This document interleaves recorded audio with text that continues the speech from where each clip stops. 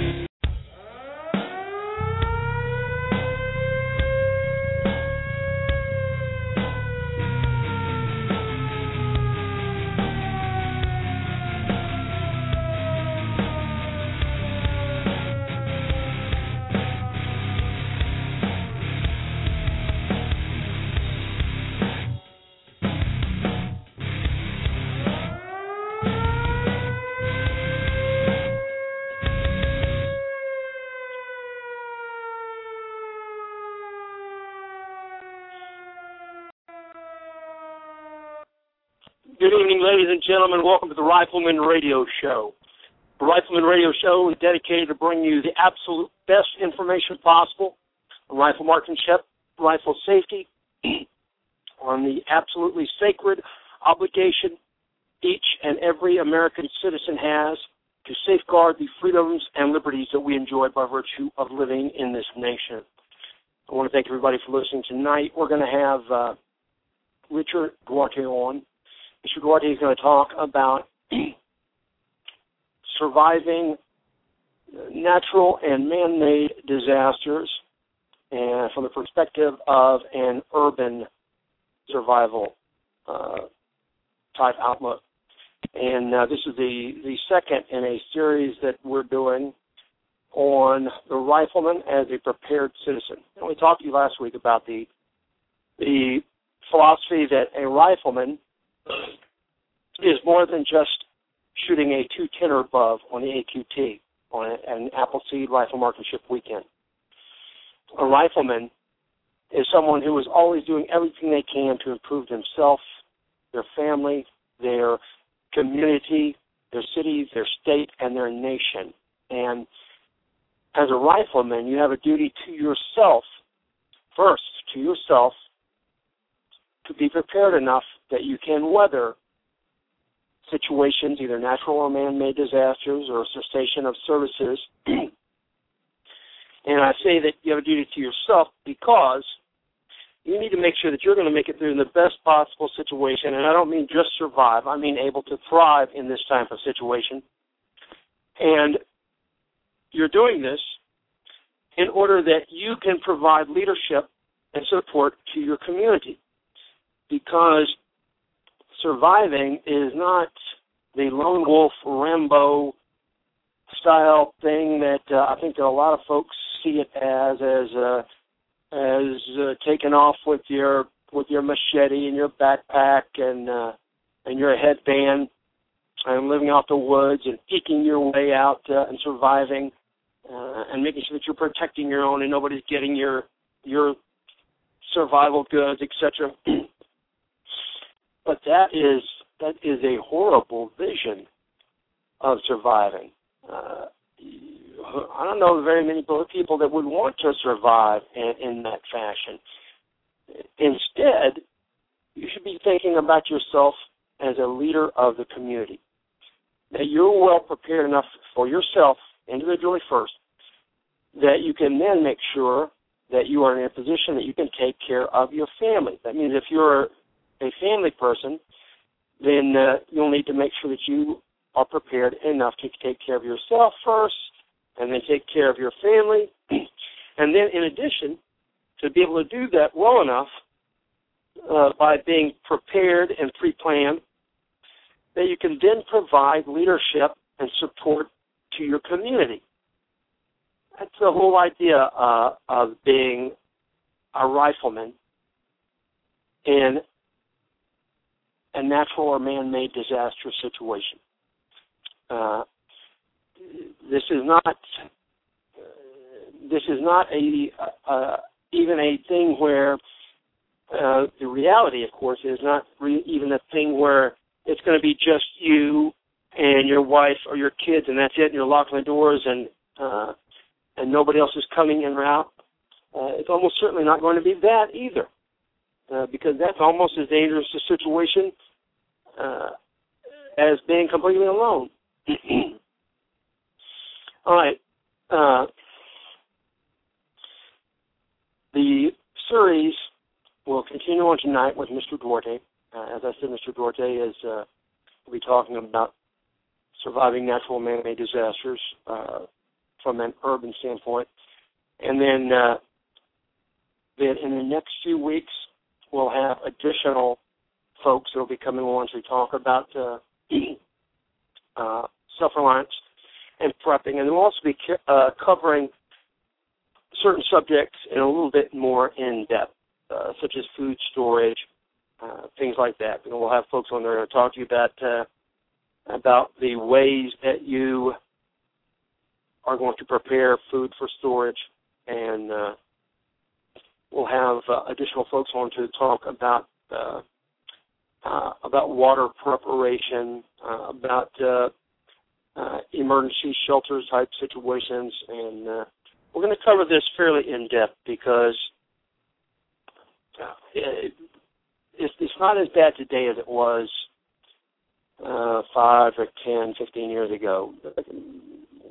Back then, it was very hard to find anything about this. A lot of the stuff, when I first started, a lot of it I was just making it up as I went. And there were some people that you could talk to about it. Nowadays, it's a little bit more mainstream, and I'm really glad, because the more mainstream this is, then the more people are going to be able to take care of themselves. All right. I see that Mr. Duarte is here, and I'm going to go ahead and we'll go ahead and bring Mr. Duarte on. Mr. Duarte is an attorney, over 20 years of experience, I believe, in Miami, and then over the last 20 years, he's also been working really hard on teaching himself and then teaching others as much as possible about survival. And Mr. Duarte, welcome to the show. Thank you, Michael. And please call me Richard. All right, I will. And Richard, you've also written a book about it. Well, let's start off with, if you wouldn't mind, giving folks just a quick explanation of how you where you've been and how you ended up in the place where you are today. Michael, I am an attorney. I've been an attorney for about 20 years. I've done many different things. I've done litigation, bankruptcy, corporate work. Before that, I was an international banker, a certified financial planner. So you're probably A lot of your listeners are probably thinking, this is the last person I would expect to write a book on urban survival. But I had a very interesting experience many years ago, and it was my wake-up call, and I'll be glad to talk about that and share that with your listeners. But that was the defining moment for me, and it was at that moment that I realized that I needed to do for myself, and I set about learning as much as I could, not only about urban survival, but about self-reliance. And well, everybody has a different story for something that flipped their switch on, and I know what yours is, but I'd like for you to tell folks what happened, because there's a self-reliant stage of your life and a post-self-reliant stage. So what caused the switch to flip in your life? Absolutely. They say that South Florida is the hurricane capital of the world, and I don't know if that's true or not. Especially lately, we're seeing hurricanes all over the place, especially in the Northeast, where one would never expect a hurricane. But if it's true, the community where I lived in 1992 was probably the bullseye. And Hurricane Andrew was brewing out in the Atlantic. They talked about it. They said it was coming. The projected path wasn't clear, but they knew it was a strong hurricane. But I was what I would refer to nowadays as one of those people that was asleep. I heard the warnings. I didn't do much. I maybe, took out an old flashlight from a kitchen drawer, make sure that a couple of windows were boarded up somewhat. But that night I went to bed like any other night. We were watching TV. We put the kids to sleep.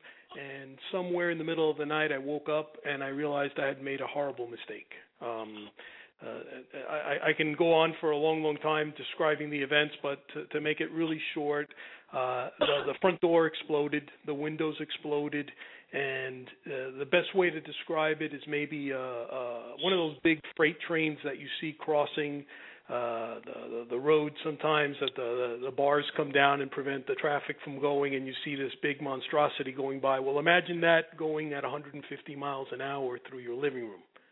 And that's what it felt like. That's what it sounded like. The entire house was destroyed, something I just never even thought possible. Parts of the roof were missing. All the windows and doors were blown out. I had but one option at that moment.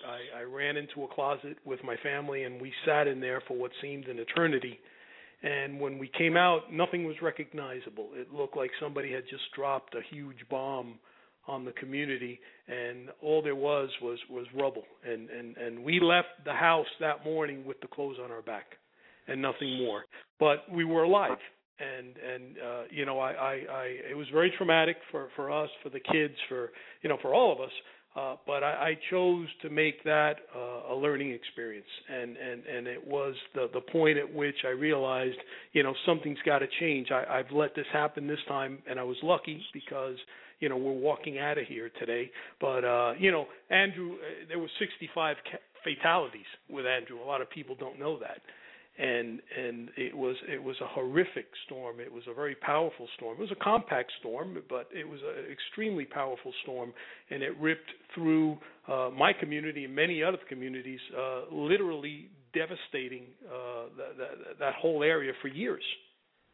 It was one of the most powerful storms to come ashore in the United States. And I think at first, if I remember right, it seemed to me like, because I remember I'm a kind of a storm, amateur storm watcher. It seemed to me like that I thought that they said that Andrew wasn't going to come ashore at first, and then it made a hook or something, and did come barreling ashore. And the trajectory was originally more northbound.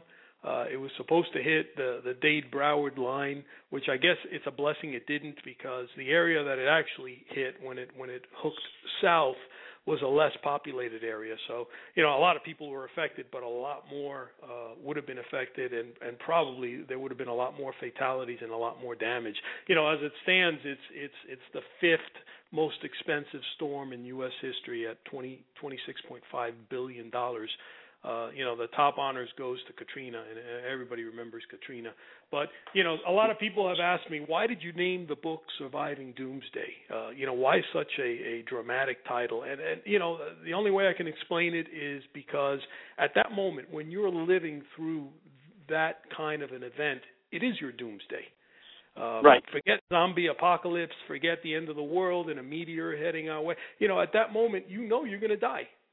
And there's nothing you can do. There's no one you can call. There are no options. You literally are at the mercy of whatever has come your way, and you're there. I mean, there's nothing you can do, and it's a horrible feeling of helplessness and a feeling of terror that I just can't describe. Yeah, and I read the in the intro to your book, and listen, while I'm talking about the book real quick, guys, if you look at if you're in the chat room, we've got it there in the chat room. If not, you just Google Surviving Doomsday, Richard Duarte, Amazon Books, and you can pick up the book right during the show. You can grab a copy of the book during the show and order it and have it delivered to you. It's a great book. I'm 3/4 of the way through and reading it, but I can tell you right now it's a great book and well worth the time and money for it. But in the intro to your book, you were talking about the feeling that you had of letting your family down and the guilt and stuff that you felt for it. And I understand that completely, because if you're not prepared, or if you misjudge something and you think, what have I done? What did I do? What have I done? And not just to myself, but what have I done to my family now? Yeah. So I understand. This is a responsibility that you could never delegate to anybody or anything. This is something that's firmly with you, and you either take care of it or you neglect it. I neglected it, and not purposely. I neglected it because I didn't know any better, and my mind wasn't working. I mean, I didn't speak the language of survival. That vocabulary wasn't. I wasn't privy to that vocabulary, so the thought of preparing didn't even occur to me. Well, I'm going to kind of jump around. We talked about what we're kind of going to talk about tonight, but I'd like to switch one of the things, and that is if in the beginning of your book also you're talking about having a mindset, developing a mindset to accept the responsibility to care for yourself and your family, and I'd like for you to talk about that, because that's basically where you start this whole thing, and that is, if you have a problem, a lot of people think folks do, if you have a problem, the first thing you do is you sit down and you say, okay, here's a problem, and you write the problem down on a piece of paper, and then you can start writing down what to do about it. But first, you have to accept that it is a potential problem, and then develop the mindset to go after it. And I want you to tell folks how important it is for them to develop that mindset now and accept the responsibilities for it. Yeah. Well, the good thing is that once that switch does flip, you never go back. There just is no going back, because it's almost an awakening that it's a transformation in your personality and the way you think and the way you look at things. And that mindset is not only geared towards preparing for any eventual disaster or a public crisis, but it becomes part of your life. For example, you're a lot more cautious in your day-to-day affairs, the way you go around town, the way you conduct yourself in public, the way you expose yourself to others in public.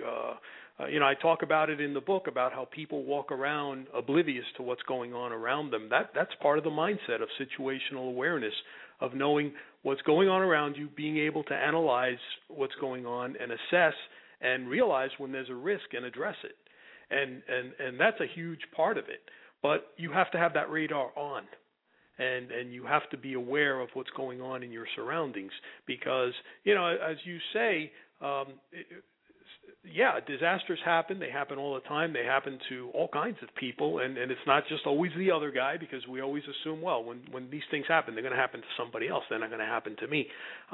People find themselves in dangerous situations every single day, and sometimes they put themselves in those situations because they're not paying attention. But the majority of the times, I think people do put themselves in those situations. Well, let's talk about then.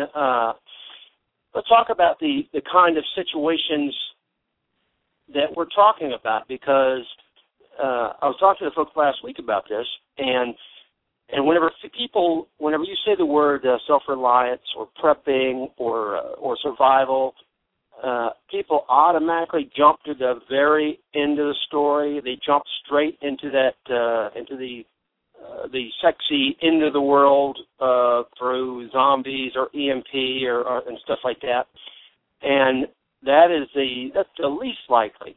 But what should we be doing? What kind of situations should we be realistically looking at, and what kind of order would they come in? Yeah, I don't like labels. They bring with them a whole series of preconceived notions that people have, and prejudices, and I don't like calling myself a prepper or those things really don't even matter, because it's really what you do and not what you call yourself. You can call yourself a car and sit in a garage, and that doesn't make you a car. What I like to talk about and what I like to try to impress on folks is it's about options. It's about choices, and it's about options. The choices you make today and the decisions that you arrive at and the actions that you take will determine how broad or narrow your options are later on. And I'll give you a quick example. Let's say, for example, in South Florida, even if we don't get a direct hit from a hurricane, we will oftentimes suffer a loss of power. We've been without power for upwards of almost 2 weeks in some situations. And I got to tell you, in the middle of the summer, Miami, 90-something degrees, all kinds of humidity, houses that are not built for ventilation, that kind of weather, no electricity, you're in a lot of pain. You're in a world of pain. And slowly, little by little, people have realized, wouldn't it be good if we had a generator? So if you haven't thought ahead, you haven't bought a generator, you're not going to buy one at that moment, because they're going to be 5 times the price if you can find one, what you would normally pay, because people start taking advantage of everybody else and gouging everybody. But if you thought ahead and you bought a generator, and you have a generator that runs on gas, now you got an option. You have an option that you can keep maybe a refrigerator going, some fans. Maybe you could have a portable AC unit. It's not going to run your whole house, but it'll keep you somewhat comfortable given the circumstances. But maybe if you thought a little bit further and you said to yourself, well, what if there's no gas available? What are my options then? Well, you may opt for a generator that runs on gas and liquid propane. And now you've got expanded options, because if you can't get gas, chances are that you've got some liquid propane, and not only does it store easier, but you can have more of it around more safely, and now you've got 2 options that you may not have had you not thought about that. And if you're really smart, and if you really think ahead, maybe you have a second generator that runs on diesel. So, again, decisions, choices turn into options later on, and the wider your options at the moment something happens, the better off you'll be. Because let's face it, none of us have a crystal ball. We don't know what's going to happen. We know what let's say, for example, a hurricane looks like, because we've experienced so many of them. But if you were to talk to me about some other disaster that's maybe wider in scope and less localized, I would tell you we probably have no idea what that's going to look like in reality. We have a notion, but the more options you have and the better you prepare yourself, the better you are to deal with whatever comes, regardless of what form and shape it takes. Right, but like I was saying a little earlier, a lot of people think that when we are talking about being prepared, they're thinking that, or a lot of people think that the only reason you have to be prepared is for something like the end of the world, or the comets, or maybe a big hurricane coming in, or an earthquake or something like that. But yeah, those are the least. There's like kind of an order that things go in, and you would put things like the zombie apocalypse would be at the very, very end of the order. That's like the least likely. We're not going to completely count it out, but it's like the least likely. But there are things that are more and more likely as they come about, and the first one is or close up to the top is something like you're talking about, or like you and I were talking about earlier, was something like if you don't get hit by the storm, but you get a power outage, so you're out of power for a few days, and having a generator to deal with that is a great idea. But there are 100 different, there are thousands, probably different options between living your regular life and the zombie apocalypse, and people need to realize that their prepping or their being prepared needs to take into account all of those. Take into account everything from from a one-day flood or ice on the road for 1 day or 2 days, all the way to the zombie apocalypse thing. Look at the fires in Colorado recently. That's something that happens with frequency. Maybe not in Colorado, but somewhere around the country there's a fire. It grows out of control. People leave their homes. Wouldn't it be great if some of these people maybe had a bag, whatever you call it, but you don't have to call it a bug-out bag if you don't want to, but maybe a bag with some personal belongings, some food, a little bit of water, contact information for their friends and relatives, maybe copies of their legal documents, maybe copies of their prescriptions, maybe an extra set of glasses, a spare set of clothes, the types of things that you would need if you had to leave your house in a big rush. But right. Oftentimes, you suggest this to people, and they give you a look. Nothing's going to happen.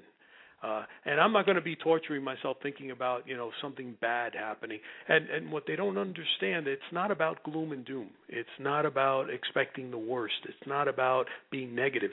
It's actually about being positive. Because I don't know about you, but to me, having taken those precautions brings me peace of mind.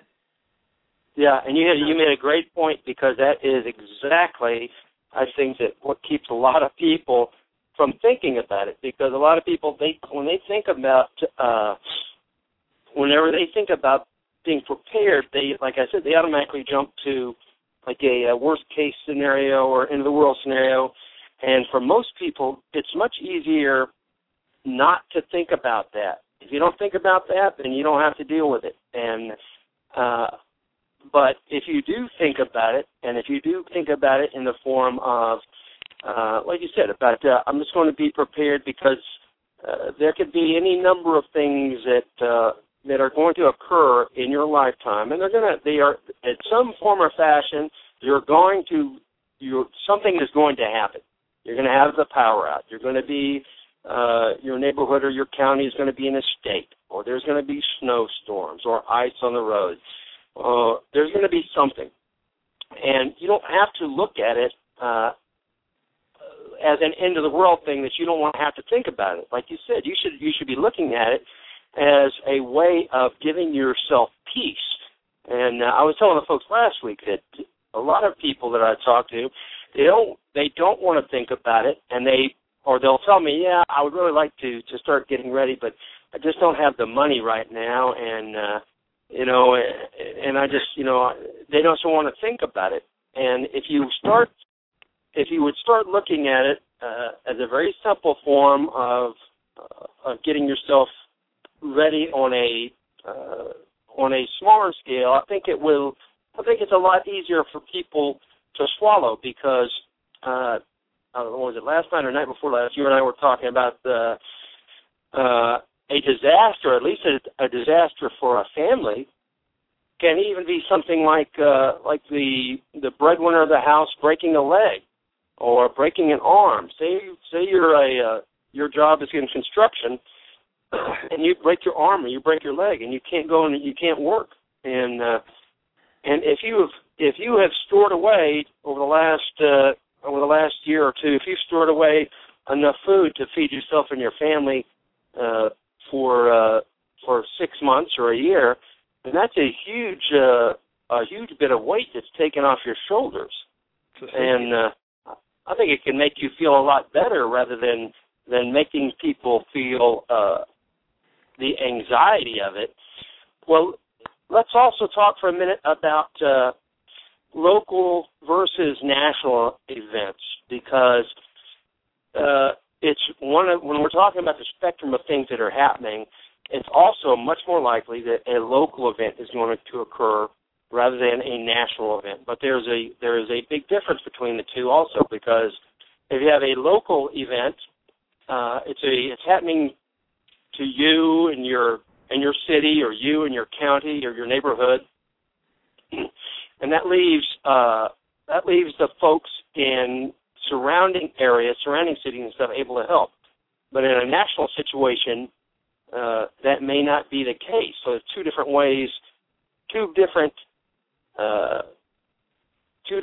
things that can affect you in how that's happening.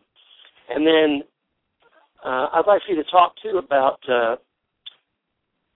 because you've worked your information up from the standpoint of looking at preparing from an urban standpoint. And how is that different? How is preparing from an urban standpoint different than somebody who would live rurally? Let's take those. I'll address the first point, which was local versus national. We always see local events. Let's face it. I mean, the thing that's come the closest to being a national event in this country within our lifetime, I think, was 9/11, where air traffic came to a halt. Everything was just paralyzed. We were holding our collective breath, and no one knew what was going to happen next. And I think at that moment, the entire nation was affected by what was happening. I can't think of any other real national events, at least in our lifetime. Right. And what happens in most instances, for example, here we have a really bad storm, and it really affects a particular area. But within, I would say, a couple of weeks, you have crews from around the country that pour into the area, and they're fixing power lines. You have all kinds of resources flowing in from different organizations. I mean, it takes a while, but eventually it happens. And the only reason I think we're able to recover as quickly as we have in many instances is because of that help that comes from other areas that are unaffected. One of the things that I look at and worry about somewhat is the day that something national happens that affects us all, because then we won't have those other people coming in to help the affected folks, because they'll be affected also. And we really don't know what that looks like. We know what we know what a local event looks like, but we really don't know what a national event. Like, for example, let's say that there was an event that took down the power grid, even for a short period of time. What would that look like? Do we really know how many things would be affected, how many people, and how many ways? We just don't know. So those are the types of events that we have no experience with, really. And how would we handle it? Well, I mean, that's beyond the scope of what we're talking about today. But I think what we can do as individuals is the more prepared we are, and the more we learn, and the more skills we develop. Because we haven't really discussed that, but a large part of this, and that's why I sometimes get frustrated when people say, well, I don't have the money to prepare. Well, I mean, education is a big part of it, and education isn't expensive, at least in this arena. There are lots and lots of venues where people can learn so much. I'll give you a few examples. We just did the Self-Reliance Expo in Arlington, Texas. I spoke at that event. I met a ton of people that came to the event, that came to our table, that heard me speak. There were a bunch of other speakers, a bunch of other presenters, lots and lots of great information. Next week, we're off to the Doomsday Expo in Denver, and we're going to be there for 3 days. And throughout those 3 days, there'll be a multitude of speakers from all different areas, from all different backgrounds. And for the price of admission, which I believe is like $14, people can come in and listen to back-to-back speakers for 3 days. So when somebody says, I don't have the money to prepare, well, the first place they should start is read a book. Pick up a book and start learning about this stuff. Go to one of these events and listen to what the speakers have to say. These are people that have been at this for sometimes, 10, 15, 20 years, that just by sitting there and listening to what they have to say for 45 minutes, you can learn what would otherwise take you, a real long time to pick up. There are lots and lots of sites on the internet nowadays that provide fantastic information. And it's not all about just buying stuff, throwing it in a closet, and saying, well, I'm prepared. I've got all this food, I've got this water. That's a part of it, and it's an important part of it. But I think even more importantly, you have to educate yourself, and you have to understand what you're doing and why you're doing it. And the fact that it makes sense should be a motivator. The fact that it's reasonable, that it's logical, that it's rational, that you're taking steps to protect yourself and your family, and that you understand the process, that's a big deal. Right. And you were saying, we were talking just a minute ago about the events being local and national, and we're lucky because most of the events have been local, and some of them have been regional. We've had Southeast and events like Katrina, and to some extent, I believe Andrew was almost a regional event. But we do have plenty of historical information on that, like the Great Depression, which was a national event, and then even more recently, we have countries that have experienced this, because people think that the whole country can't go down. It can't. The whole country couldn't just take a nosedive, but they can, and we've seen it happen 4 or 5 times in the last 20 years. We have the whole country of Argentina that just went down in flames, and you can read the history of what happens when a country experiences that, and you can learn a lot from the folks who have written about Argentina's troubles. We have Greece. We've had Spain. Yeah, we've had in the recent history, we've had this occur several times. So, and it can very easily happen in a nation. I'm not saying that I think it's going to happen for us. I don't know. I don't think anybody knows what's going to happen. I think that we're certainly looking at a possible reboot of our financial situation in America, but it can certainly happen. So people need to think about not just their home and their community, but they need to think in the possibility of having to experience this for long term. And I know that does get to the point where it does get scary. But I think that as you said, knowledge is the key to this, and knowledge is power. And if you read about what these other people experienced and about what they did to bring their selves and their families through it, then you're going to have a lot better understanding of how you could do it here if it happened in our nation. And unless you had some more you wanted to say about that, I wanted to ask you what you thought,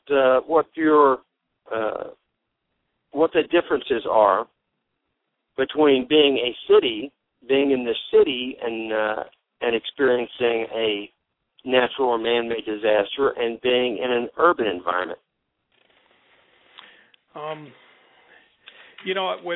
When I talk about urban, I tend to really lump together cities, the suburban areas, because, I'll give you an example. Miami is really not a city if you consider, let's say, a city at the scale of maybe New York City. We're not like that. We have a downtown. We have tall buildings. There are very busy areas, but it's not New York City. And the landscape tends to be more suburban, but there's still a tremendous density of people. We have quite a few people, one on top of each other. We don't have any natural resources per se that we could take advantage of in a situation where, let's say, the supply chain were to stop. We have unrealistic expectations, and those are almost universal. And what I mean by that is people expect to turn on the faucet and to have clean, fresh drinking water. In fact, some people don't even keep water in their house. When they want to drink, they go to the faucet, they turn it on, they get a glass, and they drink right from the faucet. We're overly reliant on the supply chain, and totally dependent on electricity. I knew it was over the day I walked into a restroom and the toilets flushed electronically. Because when you get to the point where even flushing a toilet requires electricity, we're in serious trouble. And I think what happens in a situation where you're in an urban setting versus a rural setting is folks in rural settings are, I'm not saying they don't use electricity and modern conveniences, but they're not as dependent on them as people in the cities and in the suburban areas. If something's not working one way, they usually find a way to make it work another way. In the city, we don't have those options. We don't have those choices because you have people living in buildings where they don't have the option of going outside and maybe finding a stream and gathering up some water. And although they may have to purify it, but at least they have the water. Everything is geared towards the assumption that the electricity is going to be on. So you have buildings where windows don't even open. So how do you achieve any ventilation the day the electricity goes out? There's no natural lighting in many instances. So you have all these people, and it's almost like a house of cards that's been built on a foundation that was shaky to begin with, because the assumption that all these services are always going to be there, that's a shaky foundation. We read every day about how the electrical grid is being attacked by the Chinese, by the Iranians, by other terrorist organizations. We read about how the grid is vulnerable because a lot of the equipment is old. It hasn't been updated in a long, long time. It's susceptible to breakdown. The computers that run the whole system are also, in many instances, not as modern as they should be.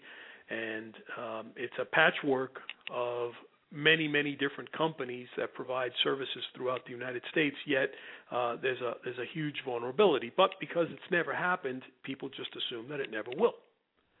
But yet, we've built our entire society on the assumption that that's always going to be there. So the moment that's gone, everything else falls apart because that assumption is no longer valid. And that's what I think you have in these urban areas where there's a tremendous amount of dependency, not only on the grid, but on the supply chain, and everything that functions around us functions because of electricity. The day that electricity isn't there, we're in a world of hurt. In the rural areas, I think you have a lot less of that. I think you have people that are more self-sufficient. There's a much less population density. There are a lot more options. There are folks that grow their own fruits and vegetables. They raise livestock, or they have access to people that do. And there's a community, which that's another thing that you don't have in the urban areas. I mean, you'll have neighbors that you've lived next to for 20 years and you don't know each other, because everybody's minding their own business and everybody's going about their own little thing, and very few people feel the need to reach out because, for the most part, it's not part of their routine. They get up, they go to work, they sit behind a computer screen for the majority of the day, they come home, they watch TV, and where's the time in the day to do anything other than that?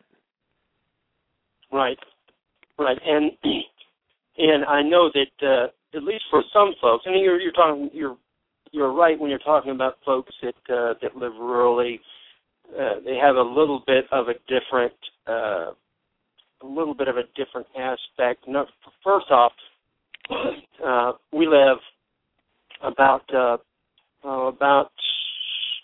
35 miles from a store, and so when we do shopping and stuff, we don't just go and grab something real quick. We make a long list of the things that we'll need, and we try not to go to the store more than a couple of times a month because it's extra gas and stuff like that. So we buy groceries usually in bulk, and we raise our own food, and we have livestock and stuff like that. But I think what a lot of the folks, hopefully they realize it by now, but there's still quite a few folks, I think, they don't understand that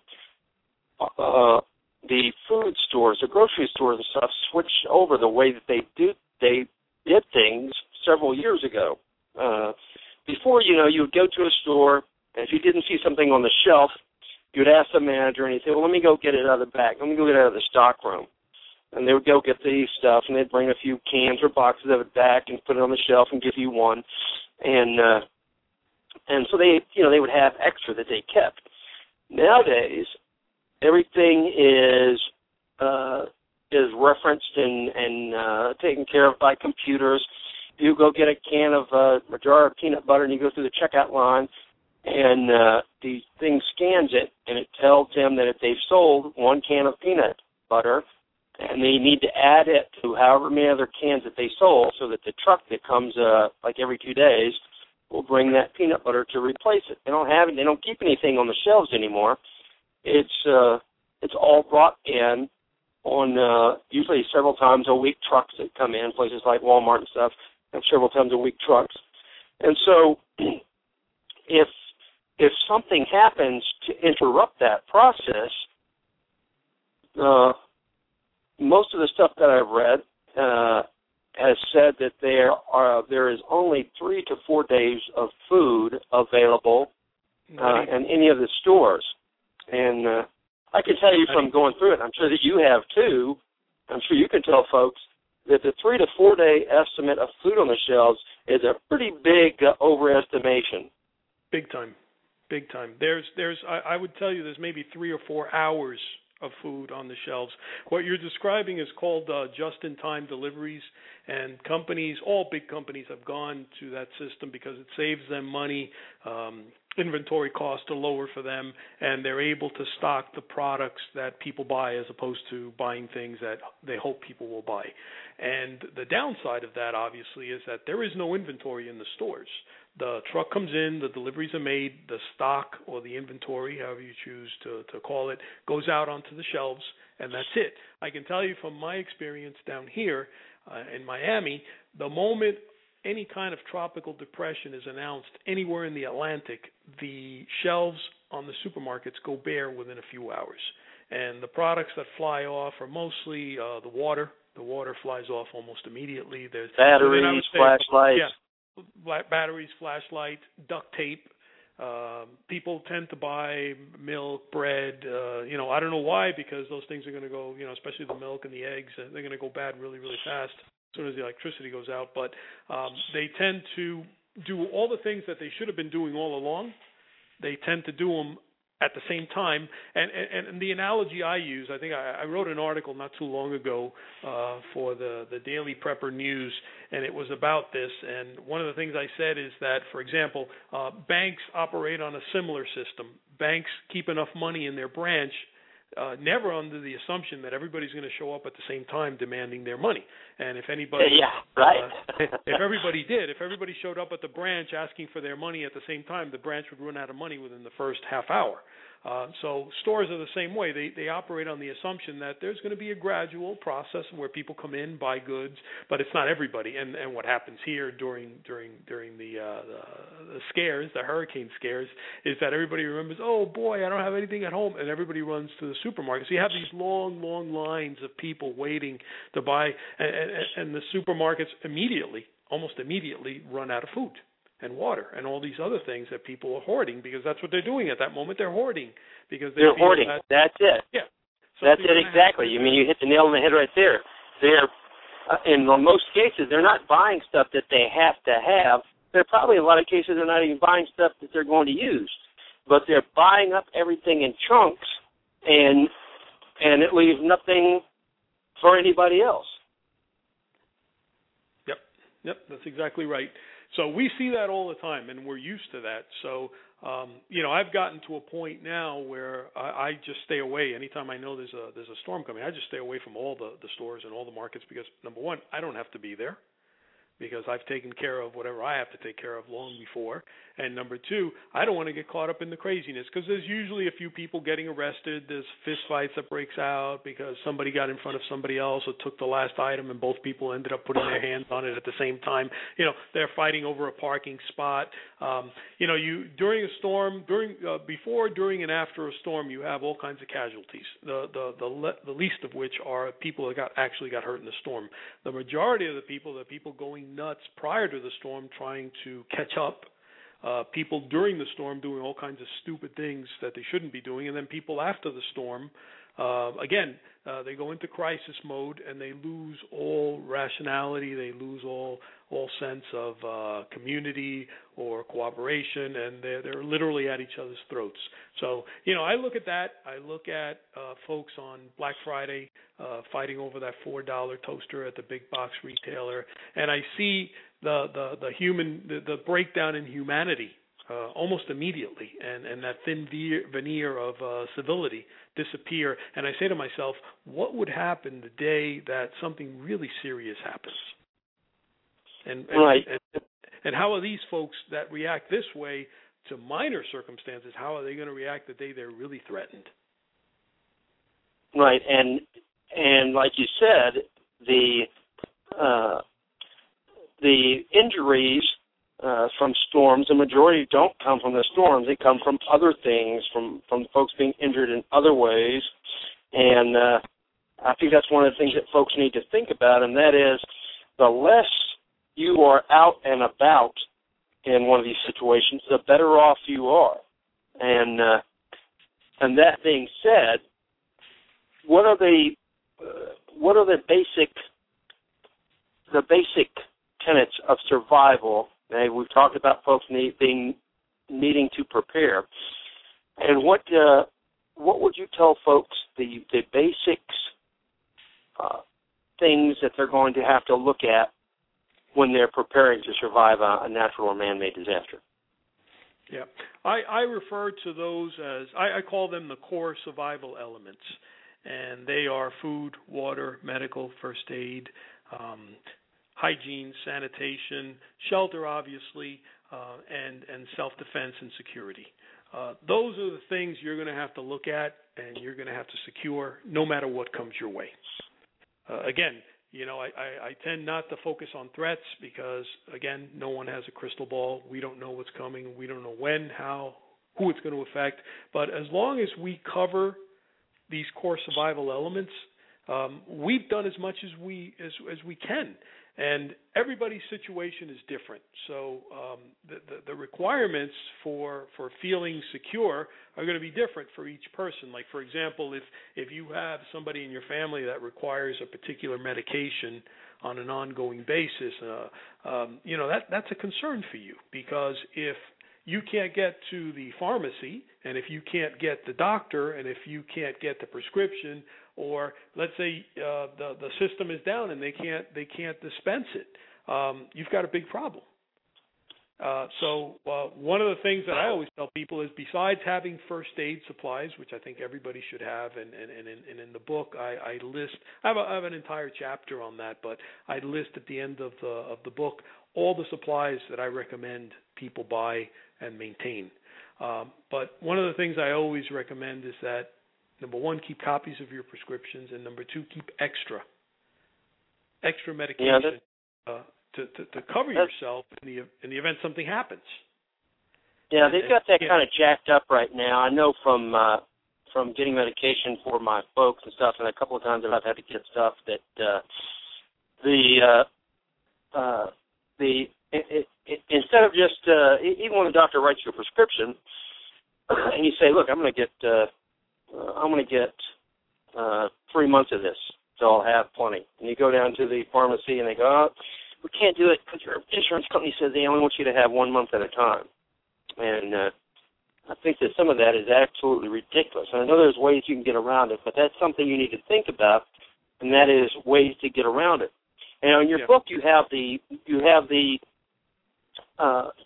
basics kind of listed in an order, and you start off with water.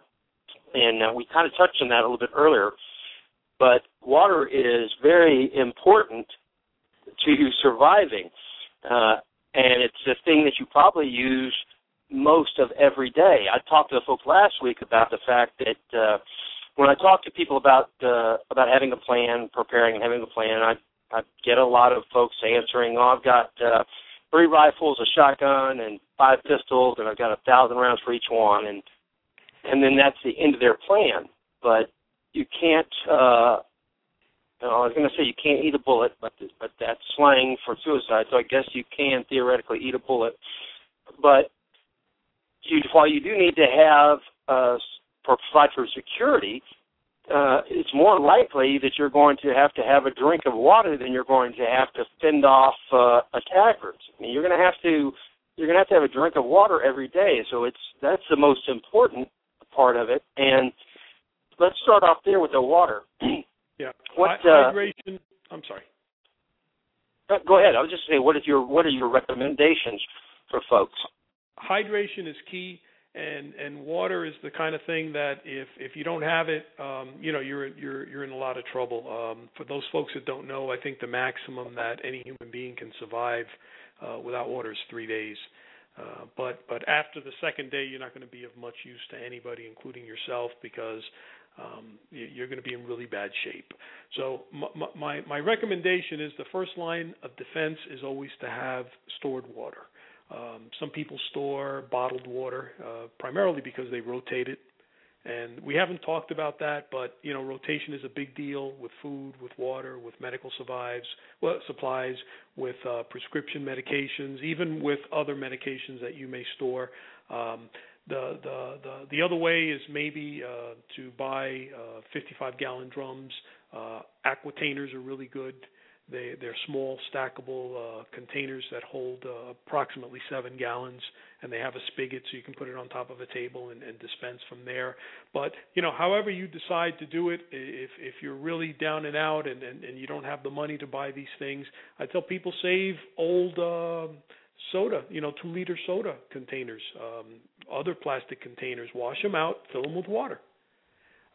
They may taste a little funny when you drink it, but guess what? It's clean, fresh, drinkable water. So when people tell me, well, I don't store water because I can't afford it, sure you can. There's lots of ways that you can do it. They also sell kits nowadays where you can put this liner in your bathtub, and in the event that an emergency is coming, you can fill your bathtub and you have drinking water, at least, however number of gallons that holds. We're lucky we have a pool, so we could always draw on that. Although if there's any kind of a hurricane or something, usually the pools turn green very, very quickly because it gets full of debris. And since the filter's not running and you're not chlorinating, the water's going to go bad really, really fast. But water is the first line of defense is the water. Store as much as you can, and then obviously have methods for disinfecting suspect water. If you run out of the water that you've stored and you have to go get water someplace else, you still have to disinfect it. You need chlorine, bleach, you need iodine, you need a good quality filter. I recommend having redundant methods of disinfecting water. Keep in mind that in an urban environment, all these methods will kill the pathogens in the water, will not remove bacteria. Pollution. So if you're in an area that has contaminated water, either from runoff or from some other contaminant, none of these methods are going to clean the water sufficiently so that you can consume it and be safe from those contaminants.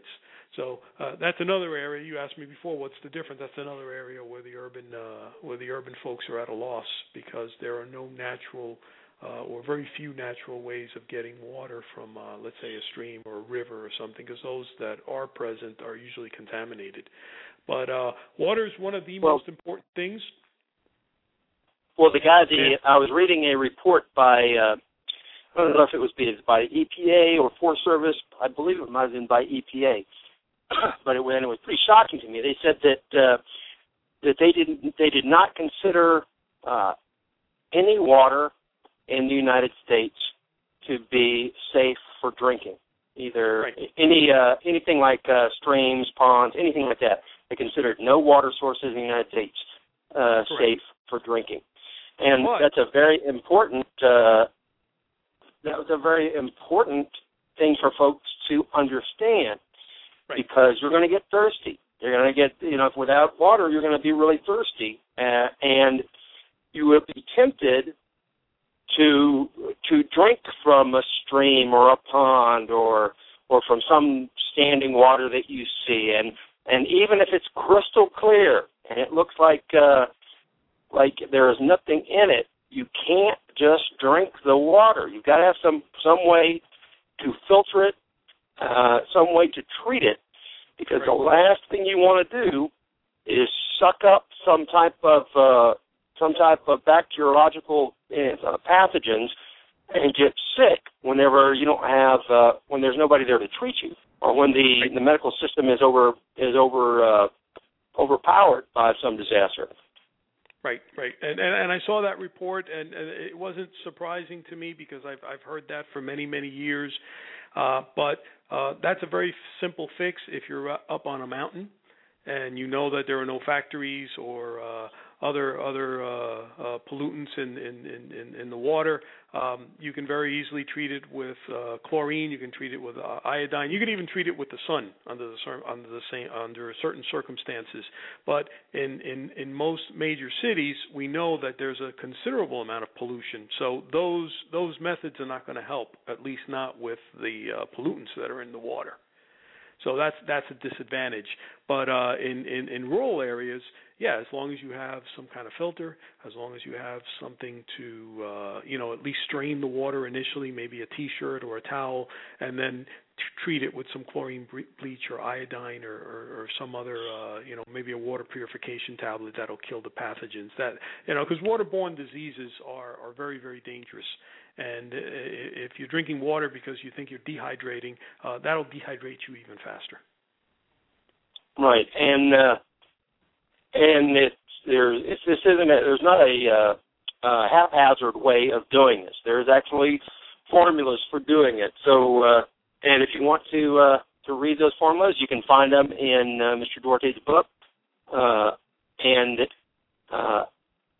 you can find it anywhere on the internet too. The formulas for putting the right amount of chlorine or iodine or boiling water or stuff like that. You can find that, and I encourage you to take a look at water, because water is going to be the most important thing that you're going to have to figure out how to deal with. And the amount of water that it takes for you to get through the day is actually a pretty large amount. And I know for here in Texas, if you're just if it's a nice warm day and you're just sitting under a tree and the temperature is in the 90s, you're just sitting under a tree not doing anything, you're going to need between 1.5 gallons and 2 gallons of water just for you to drink. That's not counting anything else that you're going to do with it. Wash your plates off or wash your hands or anything like that. So that is a fairly large amount of water per person per day. So you're going to have to figure out where that water is going to come from. You're going to have to make sure that that water is drinkable water, that it's safe for you to use to drink. And when we talk about safe to drink, that also covers anything else you're going to do with that water that comes into contact with your body. That means brushing your teeth or washing your dishes or washing your hands even. Yeah, even washing your face, washing your hands. It's got to be clean water, because if you splash some of that water that has a pretty decent level of fecal colorimeters in it, and it gets in your mouth or on your plate, and and you come into contact with your food and you got it in your system, you're going to be hurting. And so these are the things that you need to think about now and start figuring them out. We were talking last week about the same thing, about planning ahead for water. And it's not a hard thing to do, at least to get started in. Even if you're in the city, it's not that hard a thing to do. You can, like Richard was saying, you can start saving your the Coke, or the soda, the 2-liter soda bottles. You can save milk jugs and clean them out and put water in those and start storing them. If you don't want to do that, if you want to be completely, I don't want to call it lazy. It could be more time efficient about it. You go to one of the big box stores, and you can buy, 36 or 48 bottles of water on sale for under $5.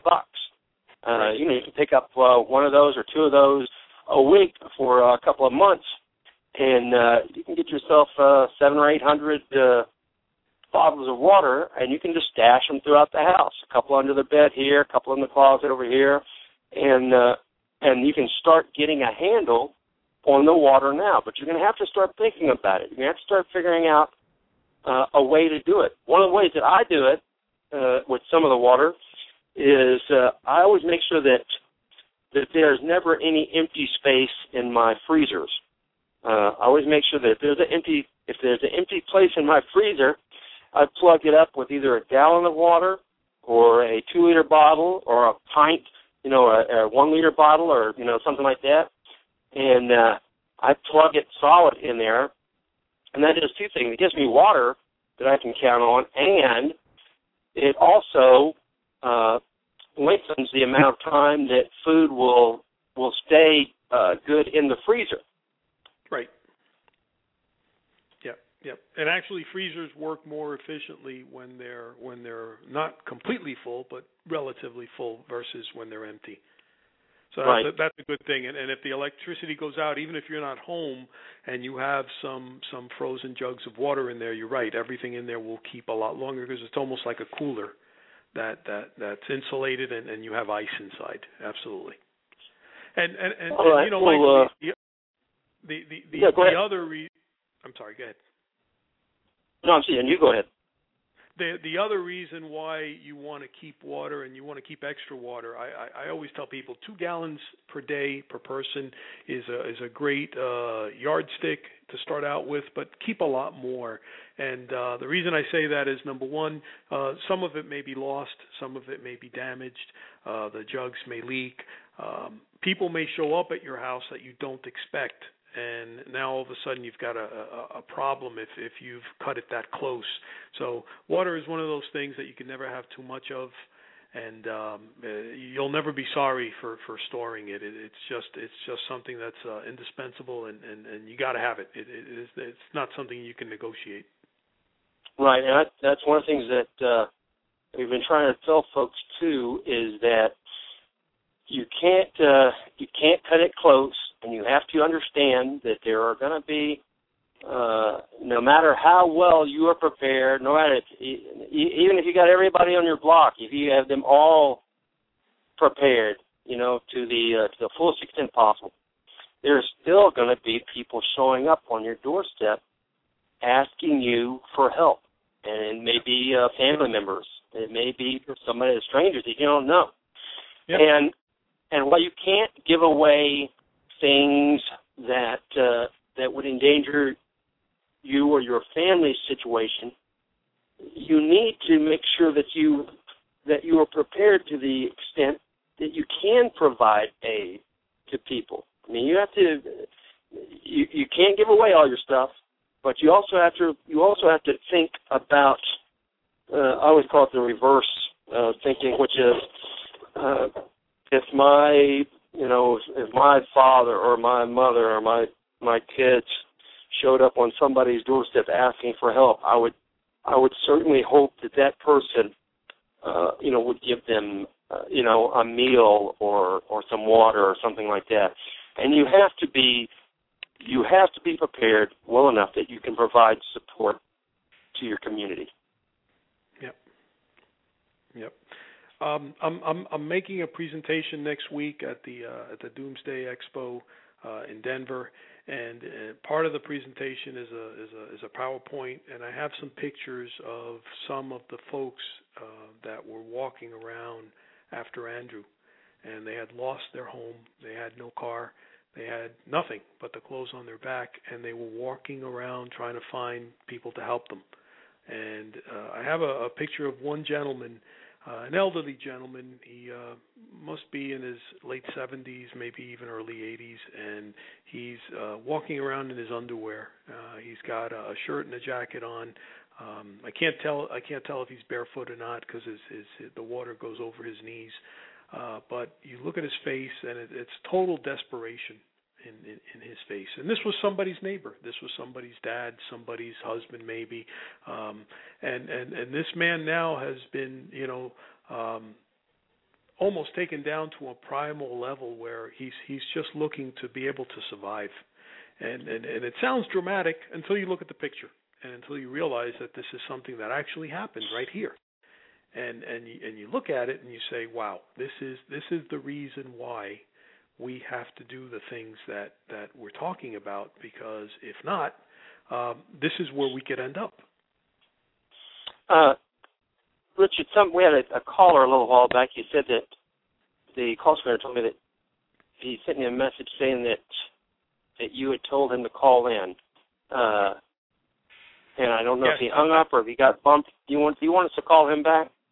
Yeah, if we can. I mean, it's Eric Fishback. He's one of the promoters. He's one of the organizers of the Doomsday Expo. I wanted him to tell your listeners a little bit about the show. They've got this show coming up now in Denver, which is going to be an incredible show. Looking forward to it. And he's got about a dozen other shows that they're going to be putting on throughout the country and in fact internationally. And one of the things that I really like about this show and the way they do it is they really focus on the educational aspect of this.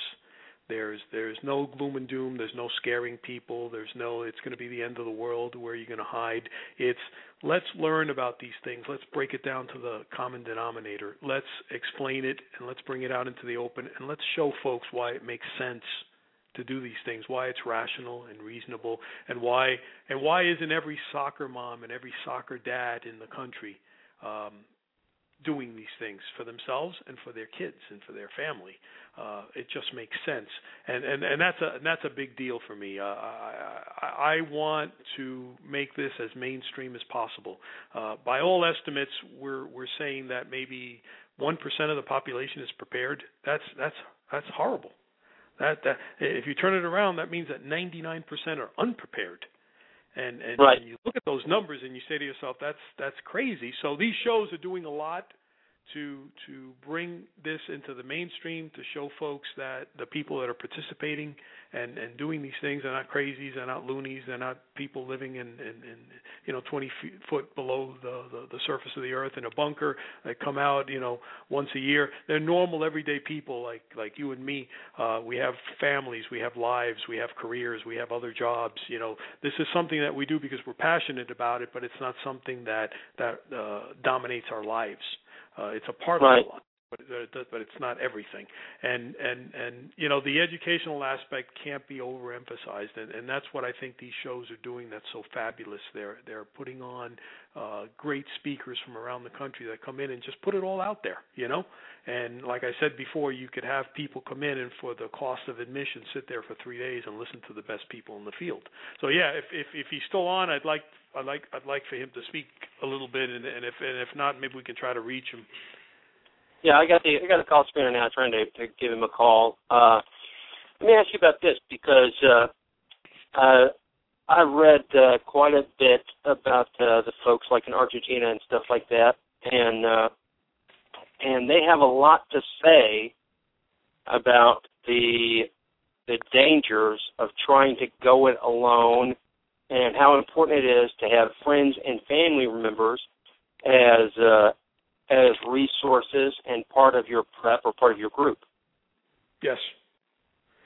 Yeah, there are There are actually a bunch of countries. Argentina is the one that comes to mind when you speak with most people about this, but there are a bunch of countries that have been through some very traumatic financial experiences in the last 10 years. And I got to tell you, in my estimation, as a former banker and somebody who's been around the financial system for many, many years, I see a lot more coming down the pike. I see countries like Greece. I see countries like Italy, Spain, Portugal, Ireland. They're holding on by the skin of their teeth. And this week I'm reading that in Brazil there are massive demonstrations.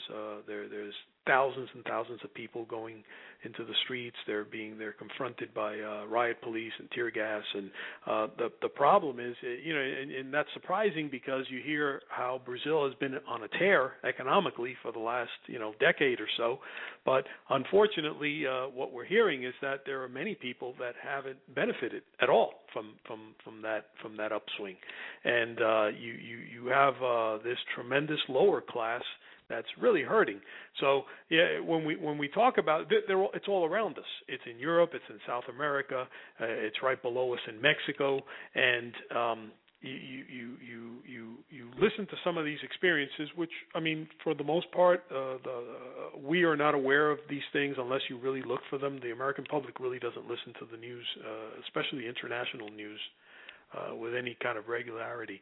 And we are largely unaware of what's happening in these countries. But because we have become so much of a global community, everything that happens over there affects us here. We don't know that yet, but we will soon. And some of these countries have been hurting for a long, long time.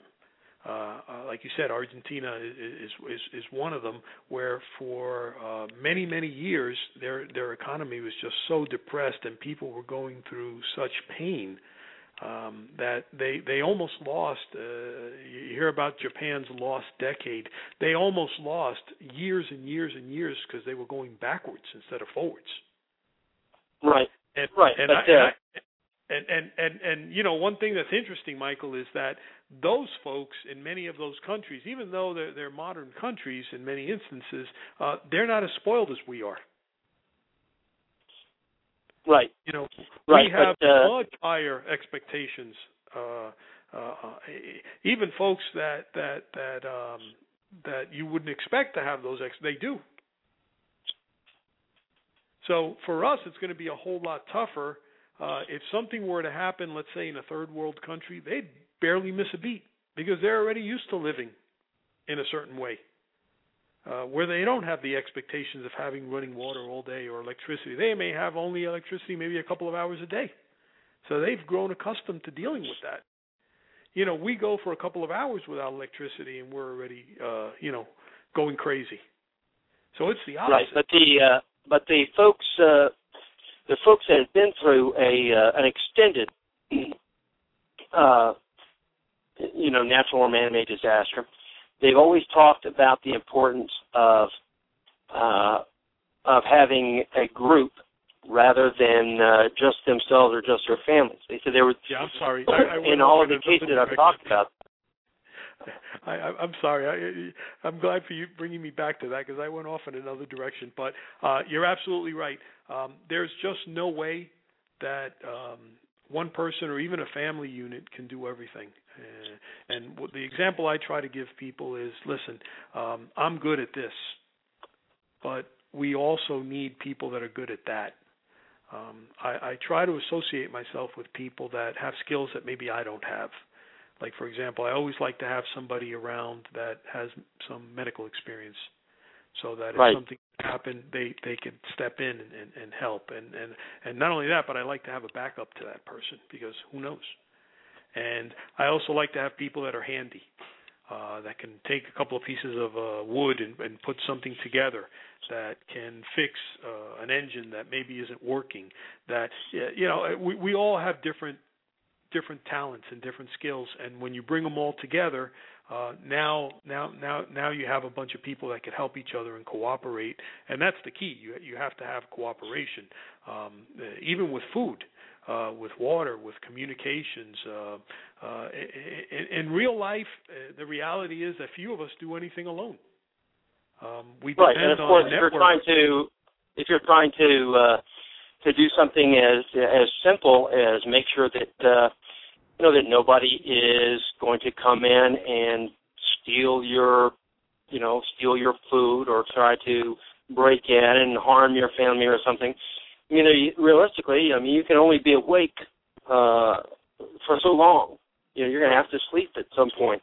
So you'll need additional folks that can help you to provide security, or to help carry water, or to help go and look for usable items or food, or try and find water and stuff like that. You can't go it alone. It's just in every situation that I've read about, the folks who experienced it said that there's no way that they would have made it through as just as an individual, or even just as a family unit. They said it took a fairly large number of individuals in order for them to put together a group that was able to survive this. So it's important, I think, that you be thinking about this, and that you try and put together some friends or family members that are willing to help you, in a situation like this. Talk to you, like in the city, I guess you could talk to your neighbors. Sound them out about it and find out what they think about it, and get a couple of folks together that are like-minded, and see if you guys can't help each other, assist each other in putting together some kind of a program to help you get through a situation like that. Making sure that you talk to the folks about it. Like, if the power goes off, what are you going to do? Well, I'm going to have the several flashlights, and I'll have this, and I can help you do this, or we can check on each other's families, and use that as a starting point for putting together some kind of a plan for you to work with a larger group than just your family unit in order to make it through a situation. You talked earlier about having like a bug out bag so that you could go somewhere if you needed to. Let's talk about that for a minute, because there are a lot of people have different ideas on what they're going to do as far as hunkering down and writing out whatever it is, or leaving and going somewhere else. And a lot of that, I'm sure, is going to depend on what you're experiencing. I have folks before they've told me, if something major happens, I'm going to grab my bug out bag and I'm going to head to the national forest. And the only problem with that is that there's only so much national forest around places like Houston, but there are 8 million people living there, and the national forest is going to fill up really quick. And I hope they don't think that they're going to do a lot of hunting and living off the land if there's 30 or 40, 50,000 other people living right there next to them. So as far as hunkering down and trying to weather it out or leaving, talk to the folks for a minute about that, about the reasons why they would stay or go, and what they'll have to think about for either one. Yeah, let me define the terms first for anybody out there who's not familiar with them. Bugging out is a term used to explain leaving where you are in a real big hurry with a sense of urgency, and usually with not much time. Bugging in is when you shelter in place, you stay put, you try to usually keep a very low profile, and really stay put until whatever's happening outside your doors calms down to allow you to do, maybe do something else. And bugging back, which I don't hear a lot of people use that term, but I use it. Bugging back is when, for example, you're at your place of business or at school or your office, and something happens and you got to get home. That's also a thing that people need to think about because a lot of people don't. But anyway, I'm not a big fan of bugging out. That romantic notion that you were describing before about grabbing the bug out bag and just taking off and living off the land and disappearing into a wooded area, I don't think that's very realistic. In fact, I think for the most part it's fantasy. I know people that are capable of that. I know people that have a high degree of wilderness training, and they don't even need the bug out bag. They can leave with nothing, go into the woods, and they do just fine. But I know maybe one or two people like that of all the people that I know. The majority of the public, the people that have no survival skills, and I say that with no exaggeration. I don't mean that they have few survival skills. I mean they have no wilderness survival skills, because that's something that's very rare nowadays. They stand zero chance of surviving. And if you have any doubts about that, and if you think maybe I'm misstating that, try it out one weekend. Grab a bag with maybe 50, 60 pounds in it. Hike out 10 miles into the closest wilderness that you may find, and try to survive out there. Well, first of all, see if you make it, because I don't think you will. Most of us are not in that kind of shape anymore, and we underestimate the weight of the bag, especially after the first mile. But what I usually tell people is I'm not against bugging out. I'm just against it in the way that they think about it. I think there is a time and a place for bugging out, and the example I tend to give people is, let's say, for example, your house is burning down, God forbid, and you have to get out really, really fast. We talked about this before. Wouldn't it be nice to have a bag with all the things that you need, not only to get out and to survive in the short term, but to rebuild and reestablish your life, your legal life, your financial life, your even your mental and physical health. The contact information of all the people you need, your financial information. These are all things that should be in a bug out bag and should be readily available for you to grab and get out very, very quickly. Think of all the people that leave their houses in the middle of the night in pajamas. The house is burning down, and they don't even have their car keys. They don't have a wallet. They don't have access to any of the things that are now probably going to be in ashes in the morning, and they have to start reconstructing their entire life from memory. That's a nightmare. But I think the most likely scenario in most situations is what we call bugging in, which is sheltering in place. And most experts will agree that the safest place to be before, during, and after any disaster is probably at home, for a multitude of reasons. Number one, you have the home court advantage. Number two, you've got your supplies if you've taken the time to maybe put some stuff away.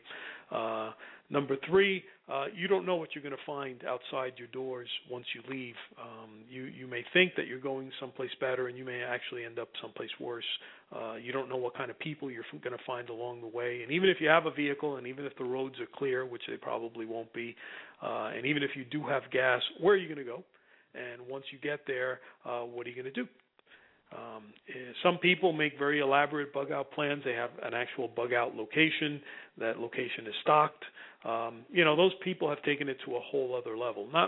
The majority of the people can't do that. They just don't have the time or the resources or the know-how to be able to do something like that. And even those folks, the likelihood that during a disaster, unless they have some kind of warning and they're able to leave ahead of the crowd, we have two ways out of South Florida, the Florida Turnpike, and I-95. Those routes are congested even during rush hour. 5 lanes, okay, going and 5 lanes coming on I-95, and you can't move. It's a parking lot. And on the Turnpike, it's a similar situation. So imagine if during the day with just people commuting, it's that bad. Imagine what will happen during a massive evacuation. Most people are going to run out of gas in the middle of the road. They're going to abandon their vehicles. Roads are going to be blocked. And who's going to go anywhere? Unless you've got a boat or an airplane or a helicopter. You're just not going to go anywhere. So why even put yourself in that predicament? Stay home unless you have no other option, and at least let things calm down a little bit before you can make an educated decision as to what you're going to do and how you're going to do it. Right, because, like we were saying earlier, the the folks who have the plan of going to some place like the wilderness or something like that, I think one of the things they don't understand is that if everybody else has the same plan, or if a good number of people have the same plan, there's not going to be a lot of stuff to live on. Because people are talking about hunting, living off the land and hunting, and that's not as easy as people think it is, especially if there are 5 or 10,000 or 20,000 other people doing the same thing. I mean, you could have all the game, and the whole national forest could be gone in a week. And now, what are you going to live on there? Not only that, but any time that you throw yourself out in the mix and you start mixing it up with other people, especially out in the woods with guns and stuff like that, you're putting yourself at a really high risk. I ran a lot of training missions out in the national forests in the United States. That's where we would train a lot of different times, and I actually got shot at almost more in the national forest than I got shot at anywhere else, just by crazy people. And this is during a situation where there's not a national emergency, where they could get caught and arrested. If you put folks into a situation where they don't believe that there's going to be any law that's ever going to come after them or ever going to find out about what they do, then you raise the chances of somebody doing you evil or somebody doing you harm. So unless you have some place that you've already decided to go, I think that your safety is going to be enhanced by preparing your plan for a bug in. And I know that during things like Katrina, say, that was the closest thing that we experienced here. And you were talking about getting out of the city and stuff like that. In Houston, they had everyone trying to get out of Houston, and people couldn't make it. They couldn't get out of town, and they even had the folks who were running from the storm and trying to save themselves. They had a busload of folks that burned to death from just sitting on the highway and not moving. So those people lost their lives because they did leave. And during the next storm, during Rita, they said, "Okay, we learned our lesson. We've got it all fixed now, and things are going to be different." And they still could not get it right. They still couldn't fix it so people could get out of town. And anytime you have a mass exodus like that, I'm sure it's the same way there in Florida. If you have a city that is spilling out, across to the rest of the nation, the gas stations and stuff they don't have 100 million gallon tanks. They've got 5,000, 10,000, 20,000 gallon tanks, and as people are leaving the cities and nobody has any gas because nobody thinks to gas up their vehicles and have them gassed up free ahead of time, they suck all that gas out of the stations as they go along like a big horde of locusts, and pretty soon there's no gas to get anywhere, and you're stuck. So trying to ride that mass exodus with everybody else taking off at the same time is a very dangerous situation. Yeah, and let's not forget the emergency vehicles that are also using the road that are trying to move from point A to point B. The ambulances, the police, all the first responders. They usually try to separate at least one lane for them, which even narrows down the availability of lanes even further. And right. One thing that I just thought about that I want to throw out there as you were talking about the gas is, I've made it a habit never to allow my tank to go below 3/4. And some people think I'm nuts, and that's okay. But the moment I see it heading down towards the 3/4 mark, I stop and I get gas. I always like to have a full tank of gas, and I keep both vehicles, topped off. It's not like it's going to cost anymore because it costs the same amount.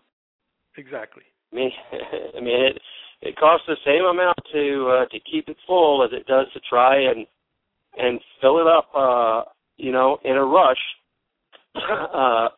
And if you were going to plan about that, I think you should also, as I said, you're going to have to think about the fact that there may not be any fuel. So you may want to, if you're planning on jumping in your vehicle and bugging out, you may want to make sure that you have some extra fuel to take with you. Yeah. And I know that for us out here, like I said, we live rurally. We live out in the middle of nowhere. And